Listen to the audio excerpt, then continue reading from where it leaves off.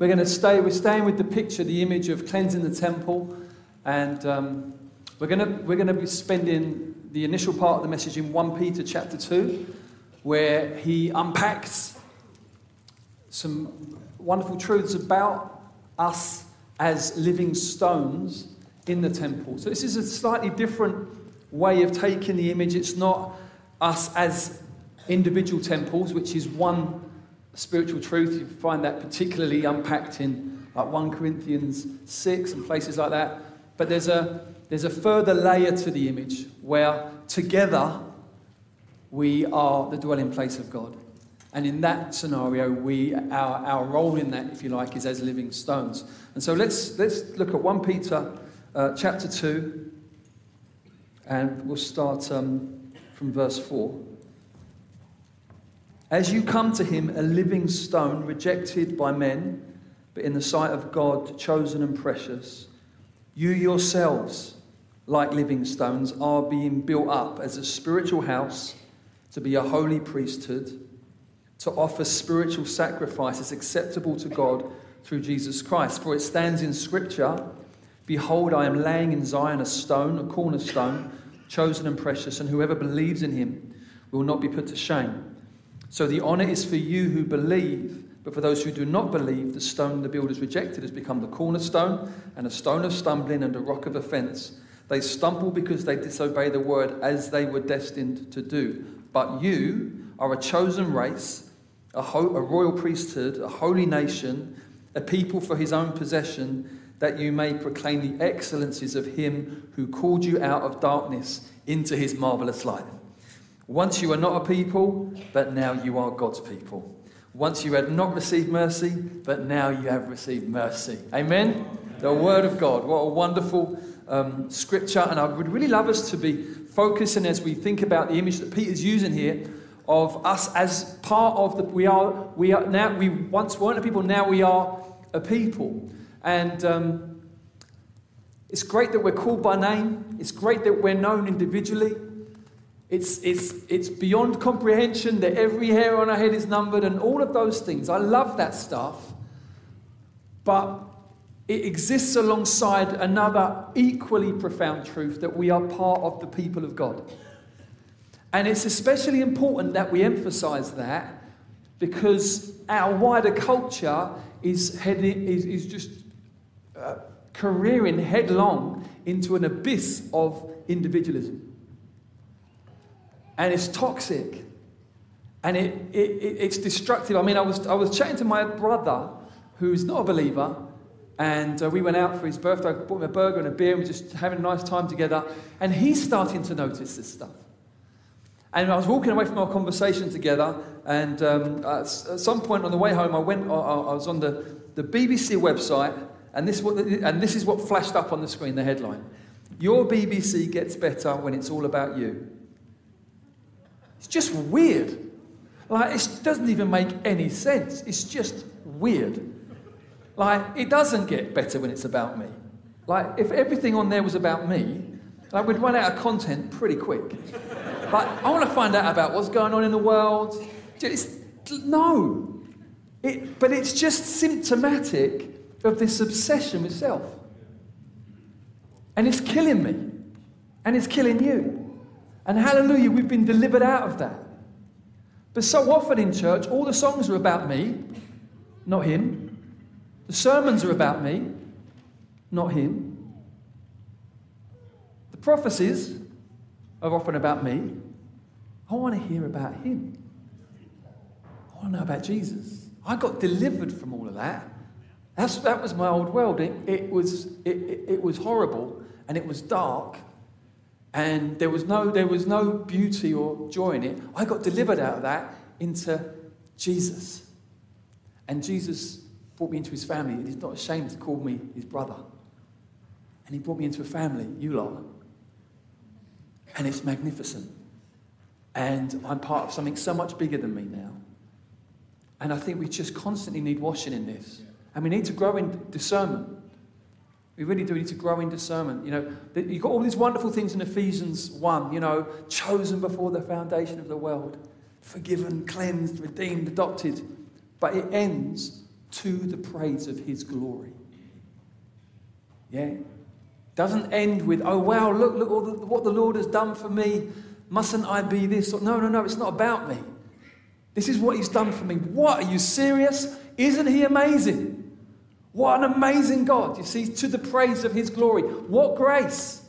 What love. What mercy. It's so, so important. Especially if you're part of the selfie generation. You know, so often I think, what's that person looking at on their phone? I'm thinking, oh, themselves. Oh, okay. You can tell by the lips. You know, I can't really do it. I don't know how to do it. I've got teenagers who have a lot of fun with this, you know. But it's like, no. That's. Now the older generation have their own ways of doing it, so it's not like I'm not going to go at you. But it's just a trap. I'm a living stone, connected to others, and together we are being made into a dwelling place for God. But what that does do is it means that our relationships are so, so important, and that God really cares about them. Because if it's a dwelling place for God, the Father, comes by his presence, by his Spirit, indwells the house. You know what it's like if you live with people that aren't getting on with each other? I was chatting to, we've got a wonderful woman in our church. She's I think she's probably in her 60s, single woman. She's works for Wycliffe, translating the Bible into a language whereby they don't currently have the Bible. She's an absolutely wonderful woman. We were just chatting the other day, and we were talking about, what was it? New Zealand for some reason. She said, I went to New Zealand once and it was a nightmare. It's Middle Earth. How can it be a nightmare? She said, I was staying with this couple that were constantly arguing. This would have been decades ago. That's what stuck with her. She was in a house with people that didn't get on. We're the house of God. Our relationships are of huge importance and significance. We mustn't do shortcuts on that. It's key, you see. I'm going to show you how it's key as we go into some of these things. But I just want to firstly draw your attention before we do that to two things about this. Peter talks about in verse 5 about offering spiritual sacrifices acceptable to God through Jesus Christ. I think that covers numbers of things. I think that is definitely about praise. The Bible talks about the sacrifice of praise and the offering of thanksgiving, thankful lips. So I'm sure it's that. I'm sure it's prayer. My house will be a house of prayer for all nations. It's part of what the priests would do, wouldn't it? Pray and intercede, absolutely. But I also think this passage is talking about evangelism. And I want to show you why. Because we wouldn't often always associate this language with evangelism, to offer spiritual sacrifices acceptable. But I want to show you why I think it is. If you turn with me to Romans 15, listen to the way Paul describes his missionary work. It's very, very fascinating and interesting. So Paul is describing his missionary work. So if we go to Romans chapter 15, and let's start at verse 15. Romans 15:15. On some points I've written to you very boldly by way of reminder, because of the grace given me by God to be a minister of Christ Jesus, listen, to the Gentiles in the priestly service of the gospel of God. You hear that? In the priestly service of the gospel of God, so that the offering of the Gentiles may be acceptable, sanctified by the Holy Spirit. He's looking at his apostolic ministry to reach the Gentiles, to share the gospel, to see them come to the obedience of faith, and he views it as part of his priestly duty. It's a very spiritual way of thinking about evangelism. I think we need to get our minds right on this, because we can be so pragmatic when it comes to evangelism. You're thinking about everything other than the spiritual element. How are we going to go about it? How do we organise it? We can think of, about even sort of get a bit psychological about it. Okay, how can we help people? How can we be winsome? All these things are fine, but the key of it is that it's a spiritual thing. God is at work calling people by His Spirit, and we are serving him as priests, and us bringing people to the Lord is as priests, when we help people find the Lord and the Lord brings them to himself, it's part of our offering to him as priests. And I think that's what Peter's getting to here, because if you look down back to the Peter passage in verse 9, you're a chosen race, a royal priesthood, a holy nation, a people for his own possession, that you may proclaim the excellencies of him who called you out of darkness into his marvellous light. I think sometimes we use that phrase to describe what we do on a Sunday when we come and sing. I don't think that's his primary meaning. I think when he's talking about proclaiming the excellencies of him, that's a preach word, that's a preaching. So what the house of God does, it preaches the gospel, declares how excellent he is to one another for sure, but to the lost also. And so as we just look at relational dynamics within the house of God, I want you to understand the impact of this. This isn't just so we have a nicer time together. Okay? This is so that we fulfill our calling as the house of God, which is everything from praise to prayer to mission. It's that important. It's that big a deal. That's why we make such a big fuss about the church. There's so many other reasons, but if you want to focus in on the image of the house of God, it's phenomenally profound and important. It's why we believe in the local church. We believe in the big vision of the church, but that God has chosen in his wisdom to set this glorious thing up, his house in local congregations.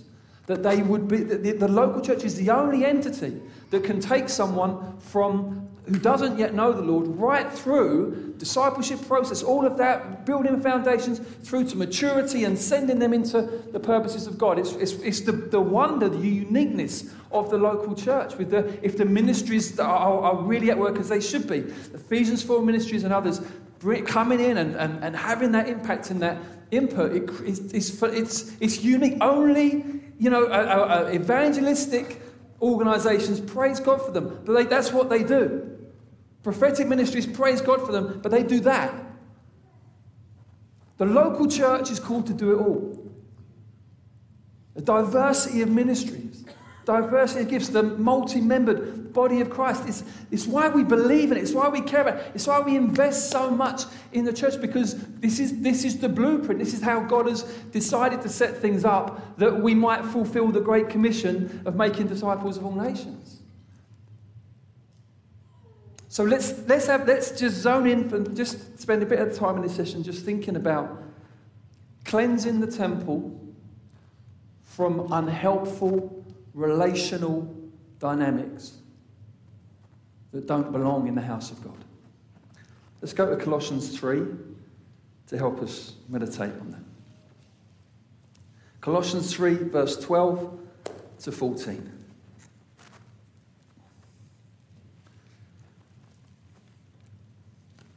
Here, Paul is exhorting the Colossians to set their minds on the things above, not on things below, to grow up into all that Jesus has brought them into positionally, to grow up into it and to put off the old and put on the new.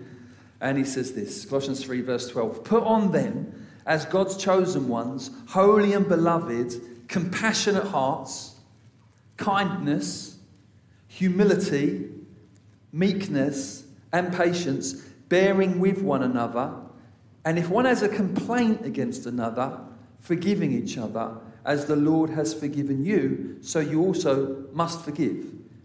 And above all these, put on love, which binds or ties everything together in perfect harmony." This is a phenomenal passage talking about what it looks like to be the house of God together, what it involves, the reality of it. This may not be the easiest message for some of you because, doing relationships well it's not easy. You just be honest about it. We could probably do attending the same building and singing to the Lord together well. Okay, we can do that. Okay, but how the Bible describes church life, that's much deeper than that. We love that, but It's much deeper than that. And let's look at some of these things and just think about them together. This is maybe quite amusing, but also perhaps quite penetrating. Notice that this is a complaining and forgiving community. I want to say that again. This is a complaining and forgiving community. I think our churches are very often a silently offended and unforgiving community. There's not enough complaining. Now, let me clarify what I mean by that. To have a grumbling spirit is very ungodly. A murmuring, grumbling, critical spirit, that is outrightly condemned across the word of God. I'm not saying that. But let's think back to Acts 6, where some of the widows are being overlooked. And it says a complaint arose. There was a complaint, and it arose. And actually, it led to a great breakthrough. It led to appointing deacons and seeing further ministry and growth. It was handled well. But the complaint happened. It was a complaining community. Something wasn't being done right. And here's the key. Something was said. Something was said. And that thing that was said, here's another key, was heard. And as a result of it being heard, action was taken. And guess what equals what? Fruitfulness and growth.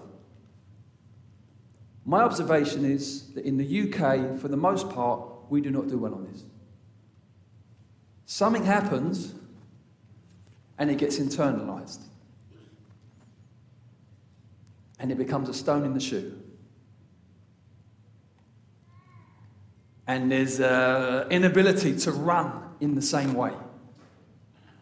Because that happened. I've had numbers of pastoral conversations recently with dear people in the church, and the things, just trying to create time to just ask. And the stuff that's come up. And they go, well, that happened, 5 years ago. And you think, oh, yeah, okay. But I didn't bring it up. Well, it wasn't a big deal. Well, clearly it was. Yeah? But they're trying to be godly, yeah, and not cause a fuss. Okay? So it's not bad heart, but I won't bring that up. But it stayed there. You understand what I'm saying? It stayed there. And it's hindered them in their running with us. And sometimes people leave churches for the craziest reasons. Everyone's scratching their head. No, but it wasn't that. That was the last straw. There'd been 15 things before that nothing was said about. When I say to Christians, if someone sins against you, what should you do? What's the normal answer that comes? Straight away. Forgive. That's not Jesus. Jesus doesn't say that. That's not Jesus. If someone does something wrong, or someone sins against you, what do? Tell them. That's Jesus. You tell them. So they can repent, so you can forgive. We skip that stage. We tell ourselves we've forgiven people. We don't want the confrontation. We tell ourselves we've forgiven them, and we just bury it. That, my friends, is an incredibly unhealthy, unspiritual way of doing things. And it pays off in a really bad way down the road. We have to get bolder. We have to learn how to have those crucial conversations. For me, I think it is vital. Vital. If you read the teaching of Jesus on this, you will realise that it will hinder. Relational dynamics hinder effectiveness in prayer. Relational dynamics hinder effectiveness in prayer. Why? Because it's all this unseen stuff going on in the hearts, but guess who sees it? Jesus.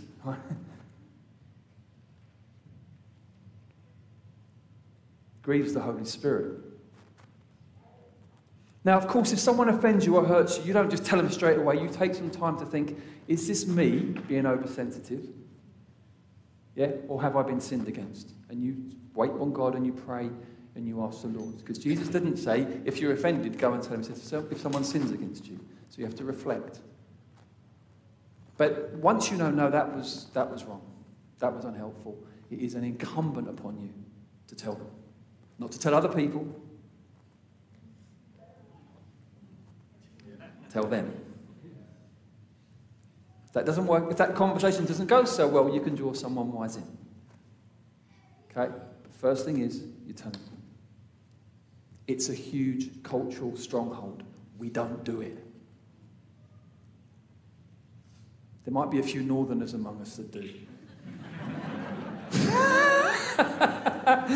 Because you're truth tellers for the most part. Just go easy on us. But in the south, it's a thing. It's a thing, and it's a kingdom thing, and it's a spiritual thing, and we've got to get better at it. It's so important that we take this really seriously, so that proper forgiveness can happen. There's someone does something wrong, someone confronts them, that person then repents, then there's forgiveness, then there's reconciliation. That's what you want. That's what you want. That's beautiful. That's kingdom. That's gospel. That's gospel. We did something wrong. God told us. We repented. He forgave us. We were reconciled. It's living the gospel. Yeah? I'm sorry if this is 101. If you're sitting there thinking, well, I know all this. Okay, fine. Are you doing it? Sorry. Okay? If you go away and there's nothing new in your notebook, okay, but you start doing some stuff, I'm good with that. I'm good with that. Because Jesus said, blessed are you if you do it. Jesus said, if you hear my words and don't do it, you're like a man who built his house on the sand. If you hear my words and do it, you're like a man who built his house on the rock. That's where the difference is. Do you do it? What I'm asking you, I guess, is there someone you need to speak to?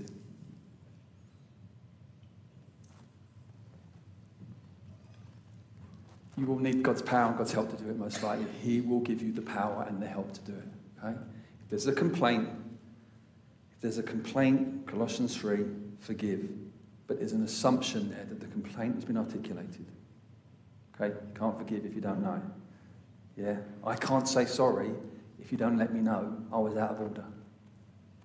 Okay? And then you might start trusting me less and less, but you haven't told me what I did. And I'm not a mind reader. See how it works? It's ever so important. It's really, really, really, really big deal. Bearing with one another. Sometimes that's the best we can do.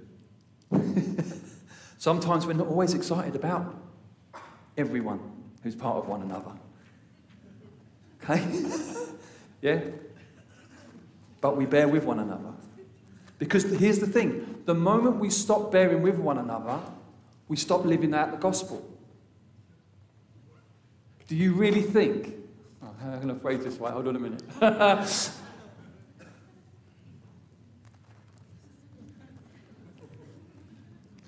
Oh, gosh. Vladder could say this and he would be fine.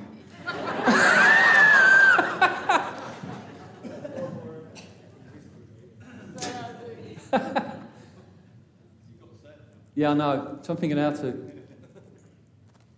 Because it could come across really wrong. Basically, what I'm going to say, what I'm getting at is that sometimes, even though God is perfect love, I think he has to just bear with us.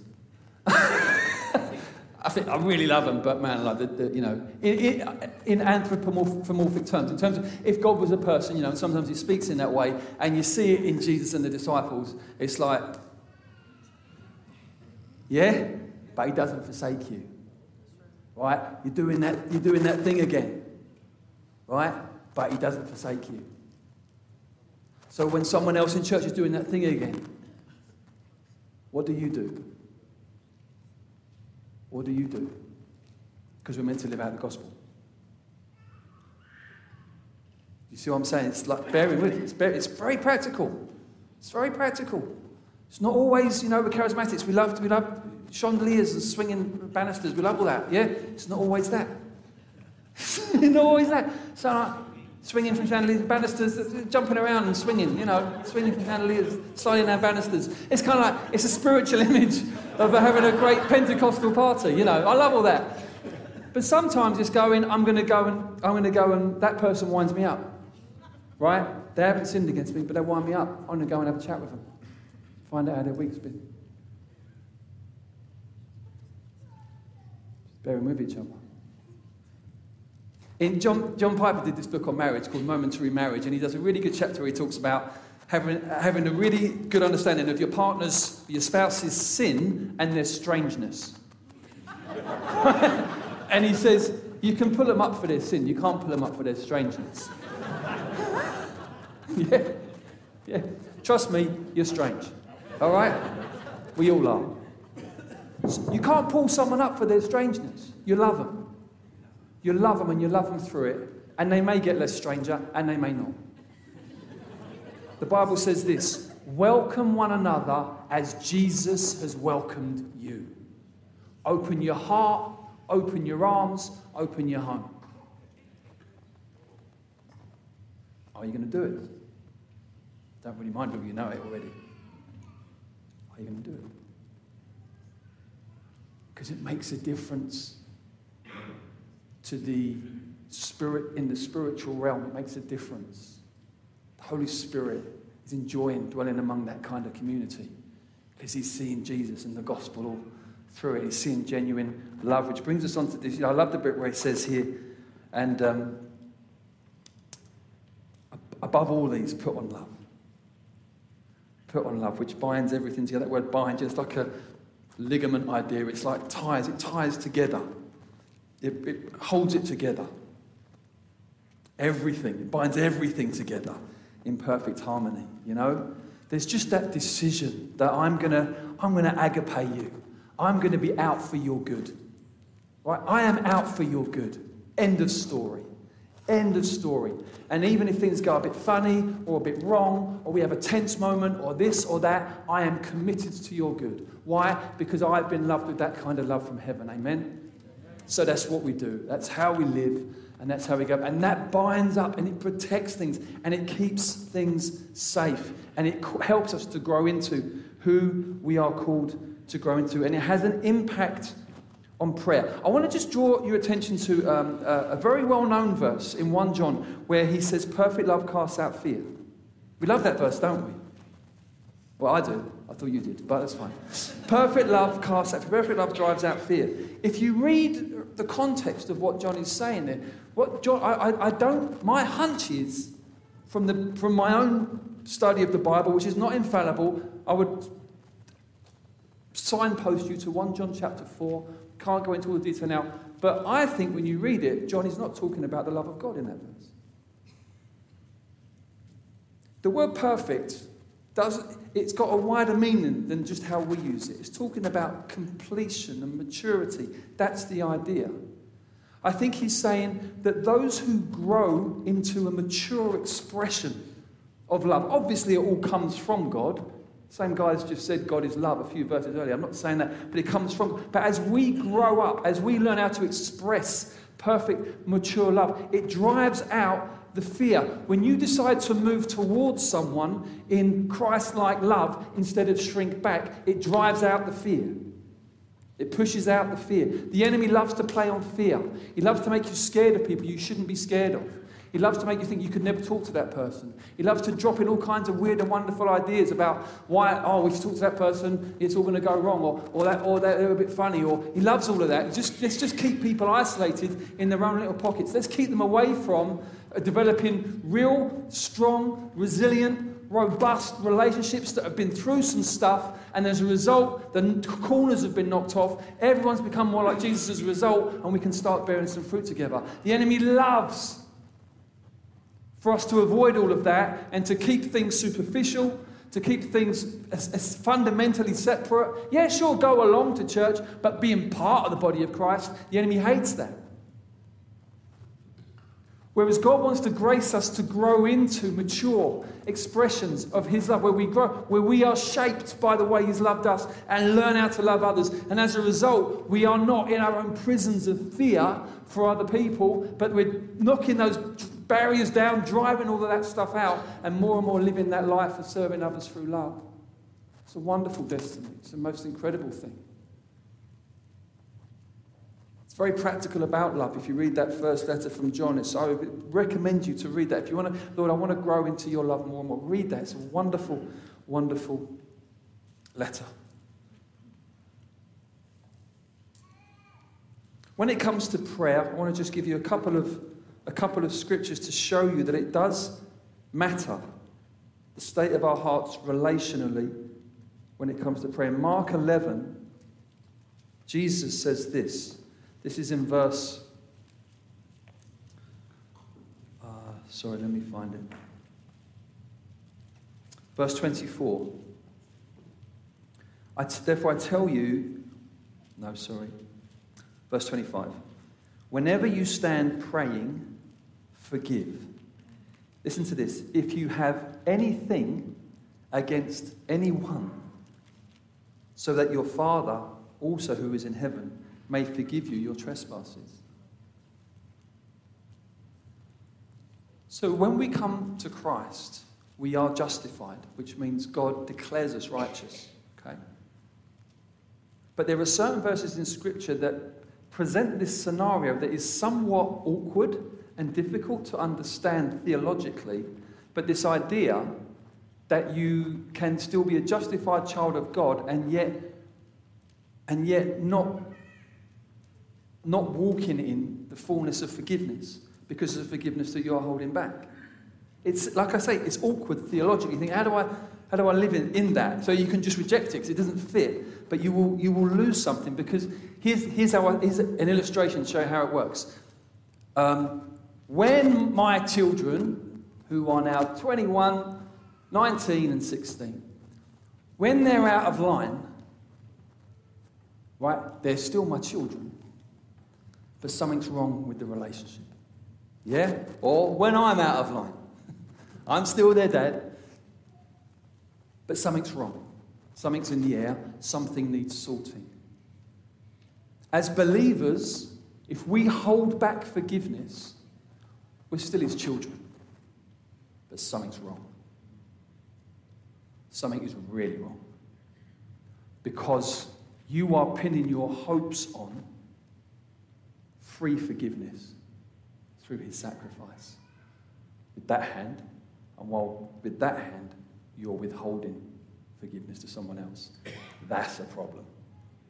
Like, that's a serious gospel problem. That's not just some little, that's bad. Okay? You need to immediately deal with that. Because that just doesn't work.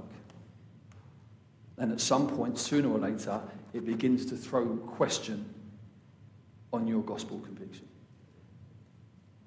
At some point, it begins to ask the big questions. What are you really about? Do you get it? That he's forgiven you freely. Do you get it? Are you in the faith? That's where it ends up. So it's huge. It's huge. And when Peter's writing to husbands, he brings it down real concrete stuff. 1 Peter 3, verse 7, he says, husbands, live with your wives in an understanding way, showing honour to the woman as the weaker vessel, since they are heirs with you of the grace of life, so that your prayers may not be hindered. Wow. Yeah, don't treat her right, your prayers are going to be hindered. Why? Because you're out of order. That's why. Okay? You're out of order. And God's saying, you're out of order. And you might want to move on and talk about saving the nations. But he's like a really good parent. And he says, no, you're out of order. And you need to sort that out. Then we can get on with this. See, because any of you that are parents or, very involved aunties or uncles or grandparents, you know the situation. If the kid is avoiding a key thing, we don't just move on, do we? That's called abdication. That's called bad parenting. We say, no, we can't just pretend, this is not good. That's the loving heart of the Father. That's the kindness of God. That's the goodness of God. But these things matter and these things are real. And it's these little decisions that we make behind closed doors. As Bill Hybels used to phrase it, who we are when no one's looking. I love that phrase. That phrase lived with me for like 28 years. Who we are when no one's looking. That stuff's huge. It's huge. And I've gone through it in the last session. I'm not preaching weird perfectionism. I'm not doing that. I'm talking about integrity. Talking about not being mask wearers, hypocrites. Talking about having a sincerity about us. That's what I'm talking about, because God is the God of truth, and he doesn't deal in nonsenses. You understand what I'm saying? He deals with reality. So I just want to encourage us. We're going to just come into land. I think I've got through most of what I wanted to say.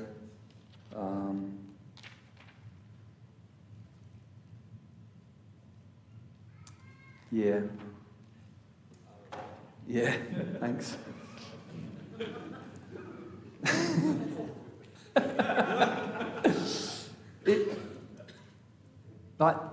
I would love to just, I know it doesn't feel very kind of like, spiritual, but I would love to just give you a few minutes to just sit with the Lord and say, what do I need to do?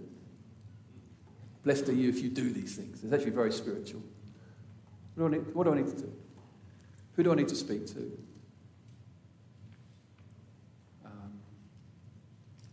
Is someone offended with me that I know of? So he said, if you're going to do your offering and you remember someone's offended with you, leave it there, sort it out, then come back. So if someone offended me, am I offended with someone and I haven't said anything? Right, we're going to deal with that. And I want to urge you, move quick. Because the sense of urgency you feel now could wane. Move quick. So finish with a story. I used to train at a boxing gym for a while, and the men and women, and there was a new trainer there, and we were doing sparring, and I said to the guy, just don't put me in with a woman, because they would do mixed sparring, and I'm not willing to do that. Not because women can't fight, because I don't want to hit women. So don't put me in. He put me in with a woman, and it got very tense between me and him.